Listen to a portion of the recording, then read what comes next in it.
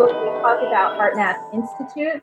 And the thing about HeartMath Institute that really excites me, first of all, they've identified that we all have a torus field, an energetic electromagnetic field that emits from the heart. This in itself isn't unusual. Any kind of electrical object will have an electromagnetic field. The brain has one too. But the heart's electromagnetic field is gigantic compared to the brain's. Apparently, the electric field is about 50 times bigger, and the magnetic field is 3,000 times bigger. That's huge. The heart sends more information to the brain than the brain sends to the heart. And this all is just validation to me of the importance of the heart, of emotions, and of feelings, and of what we do with all of that. When I had my racing mind, I hope you'll indulge me because this is my favorite topic. Yes, keep going. Attention to the heart was another aspect of the sound that helped me quiet it down. Because just by moving awareness down to the heart and focusing on the heart, you're moving away from that linguistic center of the brain where all the words are. And of course, in the heart, what you find is all that stored emotional trauma that you've put there kind of unintentionally over the years if you haven't processed certain events. And that's, of course, what you find first. But once you start to pay attention to it, certain processes allow you to release it, and then it gets filled up with something else. And that something else is the pure love that we're all made of. And so what's so fascinating about the HeartMath research is when people are around others, each heart field affects all the people around them. So they've done studies with one person sitting across the table from another who's performing what they call a coherence technique. A coherence technique is really just generating a feeling of gratitude in your heart. That's all it is. You can become more coherent just by generating the feeling of gratitude, not the thought of gratitude, the feeling of gratitude. It's very different. And so when you're sitting there feeling gratitude across from someone else who's doing absolutely nothing, their brain waves and heart rate variability start to match the person sitting across from them. So you can influence people around you just by holding your own heart a certain way.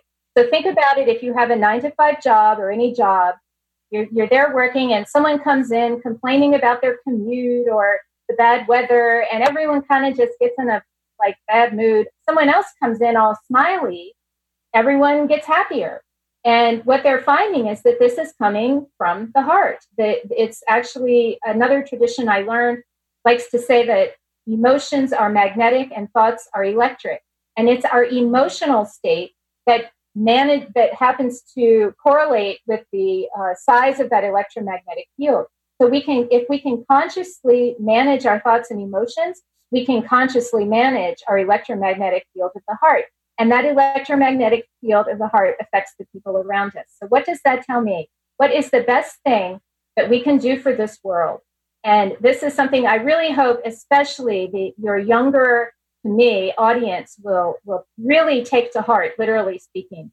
And that is that if you generate love and gratitude in your heart, you're affecting the people around you by sending them love and gratitude without saying a word, without doing anything at all. And I've come to call this the ultimate golden rule, that if you want to be present in the world and help other people, the best way to do that is to get your own heart centered, to get your own heart clear, and to get your own heart in that loving gratitude type of space.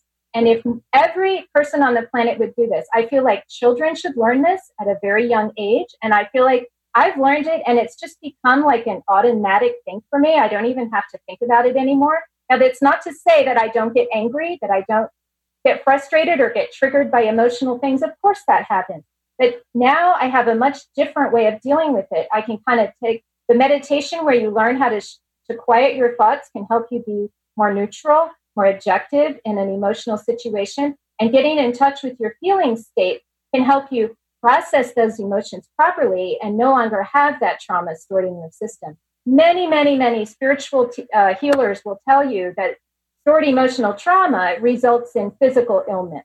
And that by addressing those kind of emotional issues, we can help our physical illness. Now, there's also a lot of controversy around all of that, and I don't want to be absolute, but it's also important to think about all those different mindsets, and each and every one of us will be helped by one of those mindsets. And so it's important to get them all out. Thank you so much for tuning in to Morning Microdose by Almost 30. We hope you enjoyed waking up. As always, we encourage you to take what resonates and leave the rest. If you enjoyed this trip, tune into the full episode on the Almost 30 podcast. All episode information can be found in the show notes. Make sure to subscribe, and if this becomes a part of your morning routine, be sure to share it with a friend. We have new inspiring doses Monday through Friday. Follow us on Instagram at Morning Microdose, and follow Almost 30 at Almost 30 Podcast. Thanks for listening. We'll see you in the vortex.